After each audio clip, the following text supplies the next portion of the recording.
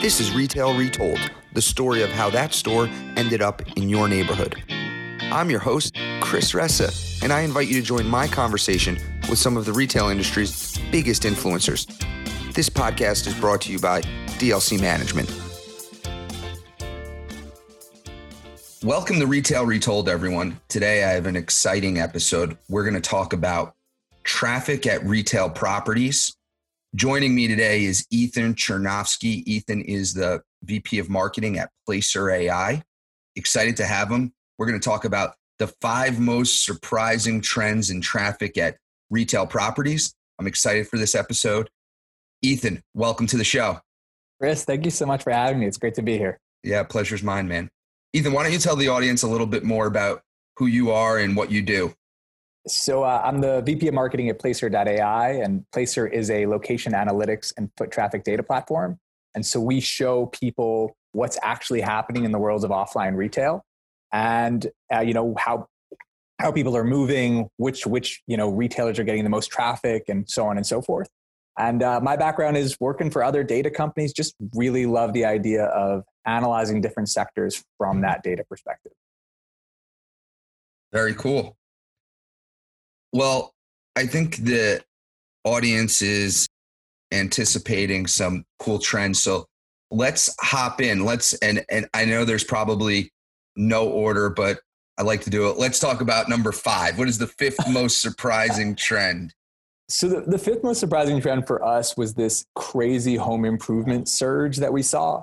So a lot of people kind of looked and expected that, brands like Home Depot and Lowe's would do really well in the early part of the pandemic. Like, we're stuck at home, we have time for these DIY projects. It's their normal period of seasonality between March and May. And that all kind of came to fruition. But I don't think anyone could have expected how significant the surge was and how long it would last. So that we're looking at the fact in August, which is not the normal time frame for these brands, to see them doing still 20 some odd percent up year over year in terms of visits, crazily successful. But it also shows how important it is to be aligned with what's happening in the world. So not just home improvement like Home Depot and Lowe's, but brands like Home Goods or, Pier 1 is actually on the way to liquidation, but Bed Bath & Beyond are all seeing similar surges now take over as we're trying to figure out how do we upgrade our home that we've been stuck in. And it's this really interesting factor of brands that figured out how to align themselves with a need at the time. And this is something that can apply to apparel. It can apply to so many different brands. It's just about how do you fit within what customers need and what audiences need at that moment. Yeah, that's interesting. I think that the home improvement sector is fascinating. I think there's a lot of tailwinds behind this. I can think of a million DIY projects that are going to happen, whether that is people building home offices, making those better, whether that's just, taking care of the yard and, fixing up their shed. I think there's going to be a lot.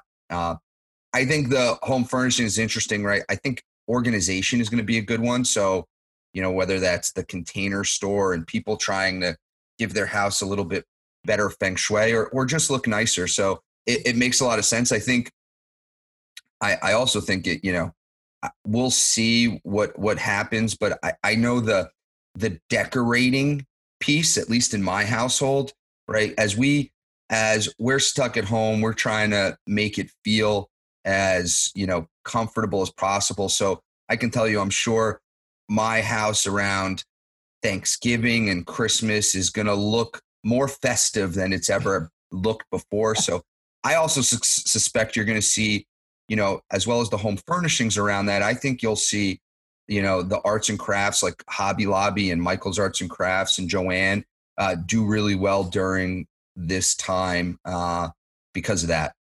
I agree with you completely. And the big thing, though, is like, if you're not one of those core elements, like, how do you tap into it? So we were waiting for this Office Depot, Staples surge because we were like, clearly they're going to recognize that we're all working from home. And there's this unique moment in time for them to kind of recover as they say, hey, we're going to be the ones who help you figure it out, whether it's a Geek Squad style entity or something a little bit more targeted or focused. And we haven't really seen it. And I think it shows you that you can be aligned with how the trend is going and miss the boat. or you can be a little bit off trend and figure out how to fit yourself within that narrative to drive success over the coming months.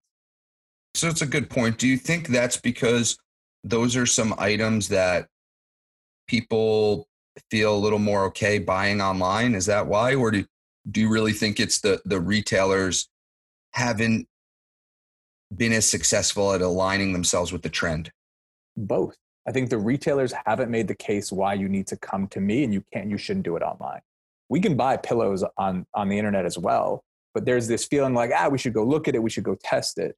But if I'm upgrading my home office, why wouldn't I want to test out the chair? Why don't I want to have a sense of which lamp works best and just give me the light? It's this idea of when you come into the store, you're going to get something extra. And that will provide boosts to e-commerce as well. But it's on the brands and it's on each individual retailer to make that case to their audience. And in some cases, people are doing that extremely well, and in others, less so. Makes sense. Understood. Cool trend. What is number 4? Number 4 is a recent one, but Starbucks just recently launched their pumpkin spice latte earlier than ever before, right? And it's, they're talking about autumn in the midst of heat waves in the end of the summer. And it's this really powerful push by the brand to say, our normal seasonality is a fall and winter. So how do we make the fall come earlier? We bring you this classic drink that makes you think of, leaves changing color and things getting colder.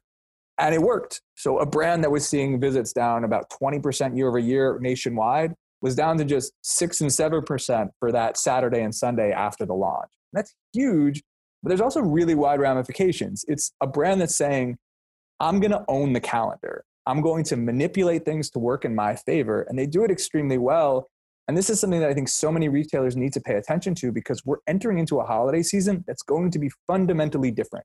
Black Friday is not going to be the same as it's always been. Thanksgiving is not going to be the same as it's always been, so on and so forth. So how do you create your Black Friday in October moment? How do you create your own brand feel that's going to make someone want to give you those visits in a time when they wouldn't normally do so? This is the time to start preparing for that. And it's so many different there are so many different ways to do so in an effective manner. I love that you said own the calendar. That is really interesting. And I think, I'm actually thinking about applying that as you say that, like, how do I own the calendar, for my own business?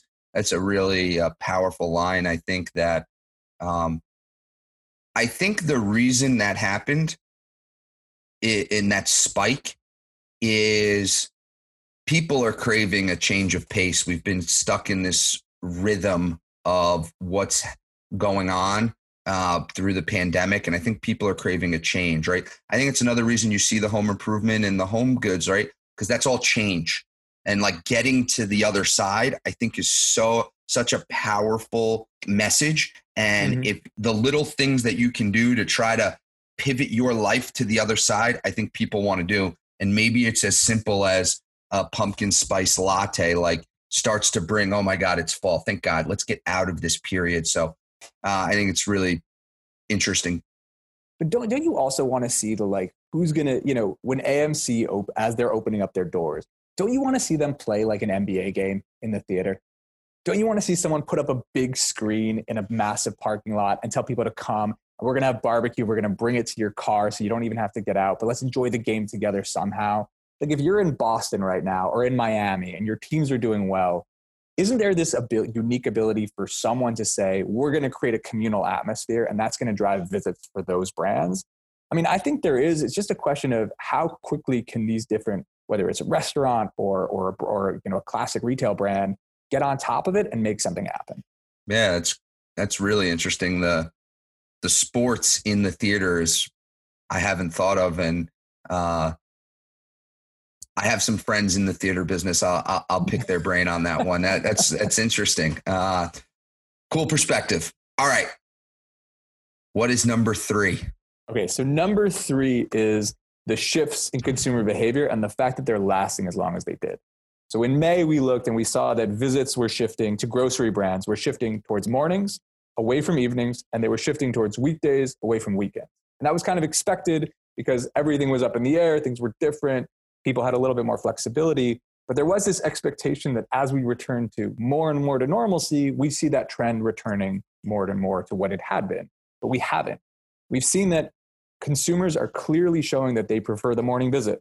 They're showing that they clearly prefer coming in on the weekday as opposed to the weekend. And they're showing that they're willing to spend more time at these grocery stores when that happens. And this is something that could sustain itself as even if we go back to work and we go back to the office, and it's not this fundamental reimagination of how we operate as a professional, but I have a little bit more flexibility. This is going to have really long-term impact because it's saying to brands that I'm willing to spend several minutes longer on my grocery visit. And so I'm going to buy more things. You have the ability to do more with that visit. But I think for all the other retailers and entertainment aspects, I'm freeing up significant time in my evenings and on my weekends. So if I used to go to the supermarket for an hour and a half on a Sunday, and I'm done that's already done Tuesday morning, that means that there is a pull to be made to get me to do something that I wouldn't have done before. And I think there's going to be really interesting opportunities, not just for grocery brands, not just for the retailers that are co-tenants with those brands, but just the wider entertainment space and the wider retail space because of the freed up time. Interesting. And what are give me an example of an opportunity. So if I am, I'm the type of brand that normally sees weekend traffic, but I am co-tenanted with a grocery brand that might take it away, like a home goods player. I can now get more out of that weekend than I would have before. But also, like, if you can cross promote, imagine if I know where that audience is coming from. So I can analyze that true trade area and then target that with a deal to come to my movie theater or my trampoline park or whatever event I want to do on the weekend. These are people who you're showing now have more time to spend on weekends, and that creates opportunity. Interesting. At those retailers that have lost traffic on the weekend where it shifted to the weekday, is total traffic up? Yes. Wow. That's fascinating. I don't have a lot other than that. That is pretty fascinating. And the cross promotion opportunity I think is really interesting. That's the most surprising one to me so far. So I'm glad I feel like I wasted it now. We'll see. We got the top two coming. That was the most surprising one to me. I hadn't thought about that, and I hadn't even looking through traffic at my centers. I haven't connected those dots. So that's interesting. Number two. What is the number two most surprising trend? So the number two most surprising trend is the push that's happening around the malls. So we had Macy's announce today that they're going to be trying out 4 different outdoor concepts over the coming months. This is a huge change. And for many in the commercial real estate space, it's something that we've been talking about. It's something we've expected might happen. But to see a huge mall-oriented brand make that shift is a big, big step. And it has enormous ramifications because it means, on the one hand, the opportunity that many hoped would exist to pull mall-oriented brands into outdoor centers is absolutely there. And this is the time to strike. But it also means that there's going to be a shift of brands that try to fill mall spaces because they're opening up. And there's going to be this big testing wave of outdoor or even online only brands who look to test out malls and mall-oriented brands who look to test out outdoor centers. And this could fundamentally shift the entire face of offline retail.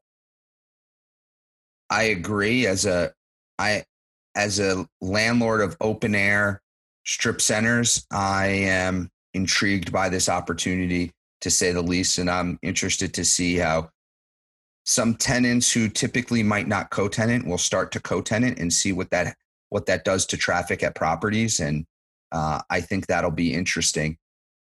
How different has the traffic been so far between open air centers and enclosed malls?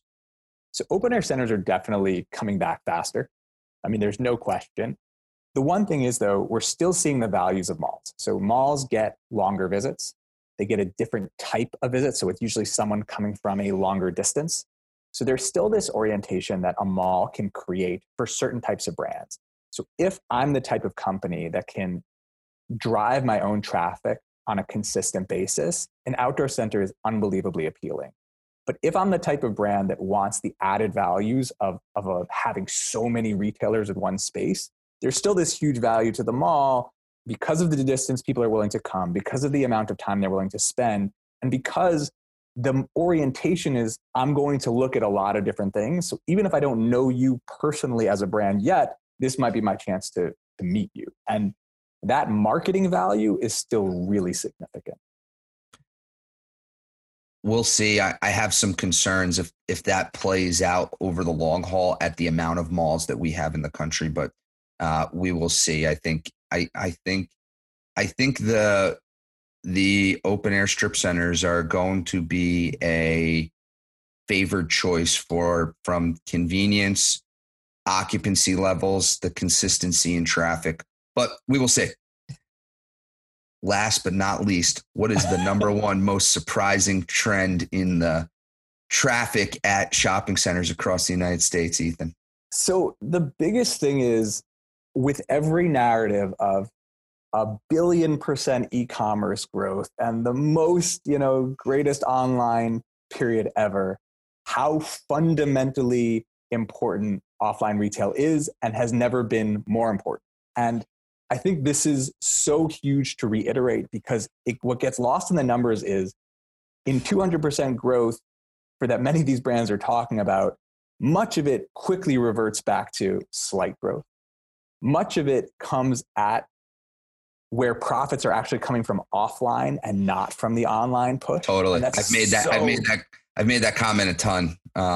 It's so, I'm so happy to hear it because I think you read these stories of, Best Buy's a great example. They announced how significant their e-commerce jump was, but at the same time announced that they expected profits to be down because of e-commerce going up. And so the way we think about offline retail is absolutely going to change. The idea of using it for distribution and micro-fulfillment and all of these added elements to strengthen e-commerce is huge. But it's not taking away from offline retail. It's making offline retail that much more important. It's just adding an emphasis on optimization. So when we hear brands like Bed Bath & Beyond say they want to look at their retail footprint and figure out how to make sure it's optimized and utilized in the most effective way, that's super critical. And it means they're going to look at those true trade areas. They're going to look for cannibalization risks. They're going to look for voids that might exist in the market. But on the flip side, brands like Nike are saying, we're going to expand by hundreds of locations. Levi's, that saw their wholesale sales decline, are going to expand by hundreds of locations, and expect more product-oriented brands to do the same, and expect more direct-to-consumer online-only brands to come offline. So I think there is going to be this unique stabilization, and what it could create is a far better retail environment that's more diversified, creating more unique value for every shopping center and mall, as opposed to the copy and paste weakness that had been created based on prior models. The myth is that online is more profitable. What should be talked about is that the cost of entry is potentially less expensive than physical retail, right? If Ethan and Chris wanted to open up Ethan and Chris t-shirt shop, pretty cost effective to go online. The minute you want to scale, and I've heard the number is about $10 million in revenue. When you get to that, you're typically in multiple markets. If you don't have physical stores, profit is a big challenge. And it's for all the reasons that we know. It's returns, it's last mile. The customer acquisition costs right now are soaring through the roof. And I think that this will come to roost because at some point, retailers need to consistently drive profits. And unless there's some technological shift that changes, it is going to come via physical stores. We often forget going into I think 2018, 78% of the United States was paycheck to paycheck.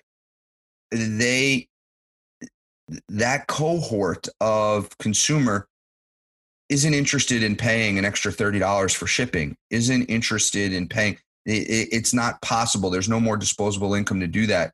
And then on the opposite side, for the upper middle income and the more affluent, my wife can't order 4 and return 3, pay no shipping, and someone make a profit. And therefore, there's going to be a push for more to go into the store. I often say this too, right? And it's not talked about enough. There's approximately 464,000 physical stores in the country.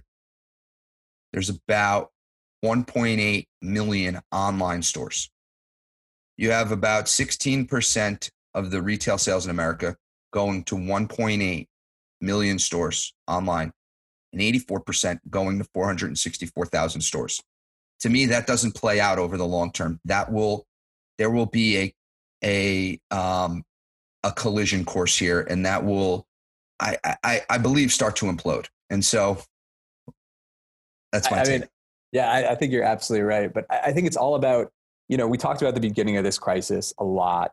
If you're a mom and pop restaurant, how do you add delivery, or how do you do meal kits, or how do you get creative?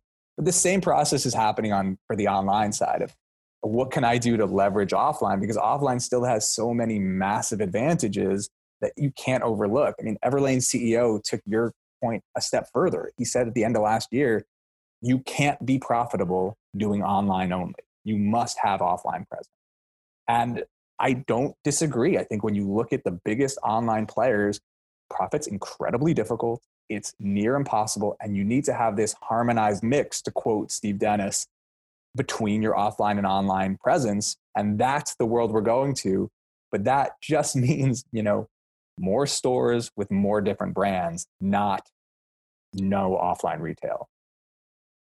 With that, I'm going to drop the mic moment and move to the move to the last part of the show. Appreciate the 5 most surprising traffic trends at retail properties. Really cool. I want to pivot to the last part of our show. We call it Retail Wisdom. Tell me when you are ready, Ethan. I'm ready. Let's do it. All right. First question. What is your best piece of commercial real estate advice? Know your trade area. Everything, it's the 3, 5, 7 mile radius just doesn't work anymore. It doesn't make sense. You need to know exactly where your audience is coming from, because when you do, you know where your opportunities are, you know who that audience is, you know how to serve them better, and you know how to upgrade the experience of your center at all times to make sure that they keep on coming back and more people come. Sage advice. Second question. What extinct retailer do you wish would come back from the dead? I mean, I have a soft spot in my heart for Sports Authority. Okay. They were, that's where I bought my first baseball glove. I got my first jersey there. So that's who I'd like to see back. If nothing else, just for nostalgia's sake. Awesome. I like Sports Authority as well. I think I bought some of my first sporting goods there as well. Speaking of sporting goods, you had mentioned the NBA. You just mentioned Sports Authority. The third question. We're coming to the fall. It's football season. I am on Dick's Sporting Goods website. I am looking at the Nike Vapor 24/7 2.0 football. Official 14 and over. What does that retail for on Dick's website? Ooh, $33. Close. Very close. And I want to make sure I get this right. It's $25, but thank you for playing. I mean, do I win? Did I win? You don't win. No, you went over. The problem, I haven't watched Price is Right in a long time. Well, listen, Ethan, this was great. Thank you so much. I think everyone's going to enjoy these trends. How do people find you? So come visit us. We're at Placer.ai. We've got a blog that has new research every few days. I'm at Ethan at Placer.ai. If you have any comments, you hated the ideas or love them. But Chris, thank you so much for having me. This was a lot of fun. Thanks, man. This was great. Thank you for listening to Retail Retold. If you want to share a story about a retail real estate deal that you were a part of on our show, please reach out to us at retailretold@dlcmgmt.com. This show highlights the stories behind the deals from all perspectives, so it doesn't matter if you are a retailer, broker, entrepreneur, architect, or an attorney. Also, don't forget to subscribe to Retail Retold so you don't miss out on next Thursday's episode.